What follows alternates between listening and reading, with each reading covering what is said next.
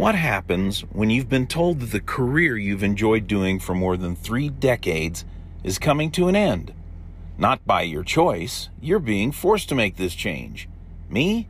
I hit the road. But it wasn't an easy decision. But that is how I became the reluctant trucker. Welcome to this premiere episode of The Reluctant Trucker. My name is Timothy Goodrich, aka Skeeter, and I'm your host for what I hope will be a really fun, entertaining, and enlightening time for you, me, and my future guests. I do hope you'll enjoy what we do here enough to subscribe to this podcast and share it with others who you think would enjoy it too. Also, I would sincerely appreciate it if you would take a moment to rate and review our program on Apple Podcasts. This will really help to grow the program and allow more folks just like you to find and listen to our upcoming episodes. Thanks.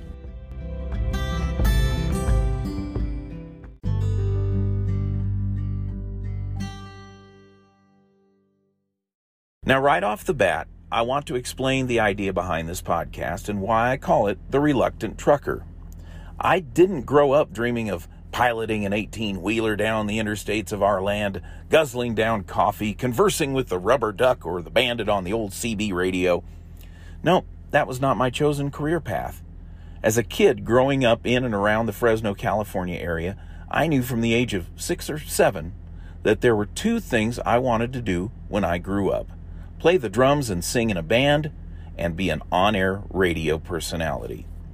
And for the better part of 37 years, I worked either as a full-time musician and part-time radio DJ or vice versa. My last radio job took me to Topeka, Kansas, where I also became the program director of a station playing my favorite kind of music, classic country.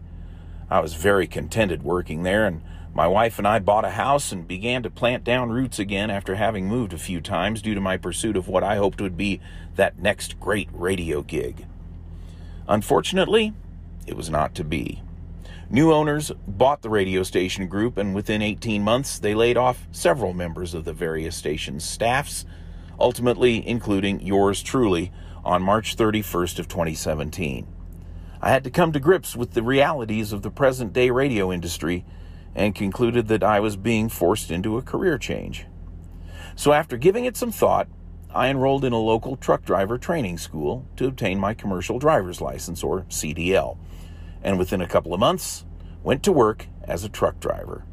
There's more to the story that I'll cover in more detail in future episodes of this podcast, but for now, I'll just say it took me several months of mental and emotional adjustment to the realization that I would probably never be a radio DJ again. The jobs just aren't there anymore, like they were when I began back in the early 1980s. Trucking definitely offered more opportunities and better job security, not to mention the potential to earn more money than I ever made in radio. I've been driving now for just about 3 years and have learned a lot in my new vocation, and I know there is much more to learn. For someone like me who has always had a natural curiosity and desire to learn everything I could about whatever I'm involved in, truck driving has proven at times to be very enjoyable. For instance, like when I recently drove through the breathtaking Columbia River Canyon in Oregon, which I had never seen before. Or when my wife came along with me on my first trip up into the Northeast, including traveling through New York, Connecticut, and Massachusetts, which neither of us had done before. It was autumn, and the leaves on the trees were showing their beautiful fall colors. But trucking has also had its challenges for me, as it does at times for most professional drivers. Dealing with maneuvering a tractor-trailer through rush-hour traffic on the Washington, D.C. Baltimore Beltway, or driving on Interstate 80 through Wyoming with snow blowing across the roadway and the wind buffeting my fully loaded trailer. That'll turn what remaining brown hairs I had on my head gray.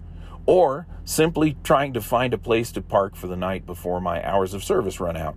Now, for those that don't know, those are the rules created by the Federal Department of Transportation that govern how long we can drive in a day. So, now I hope you understand why I consider myself to be a reluctant trucker. While it's not my first choice for an occupation, it's what I'm doing now. And I know that I'm not the only person who has ever had to face the daunting proposal of making a major career change, either by choice or, in my case, by force.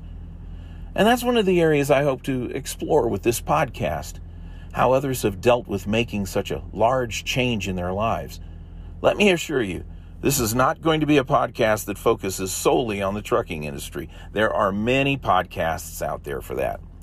Sure, I'll have some things to say about my continuing adventures out here on the road, but I also hope to bring you in subsequent episodes stories of people who have found other paths in their lives that may be different from the ones they saw themselves going down before. We're going to talk with folks who have faced such challenges and hopefully gain some insight as to how you or someone you might know might be inspired to make similar changes. And I certainly plan to have some fun along the way as well, and I hope you will too. With all that said, I want to thank you again for checking out this inaugural episode of what I hope will be many more installments of The Reluctant Trucker. Until next time, please remember to drive safely, and I promise you, I will too. That way, we all get where we need to, when we need to. My name is Skeeter, and I am The Reluctant Trucker.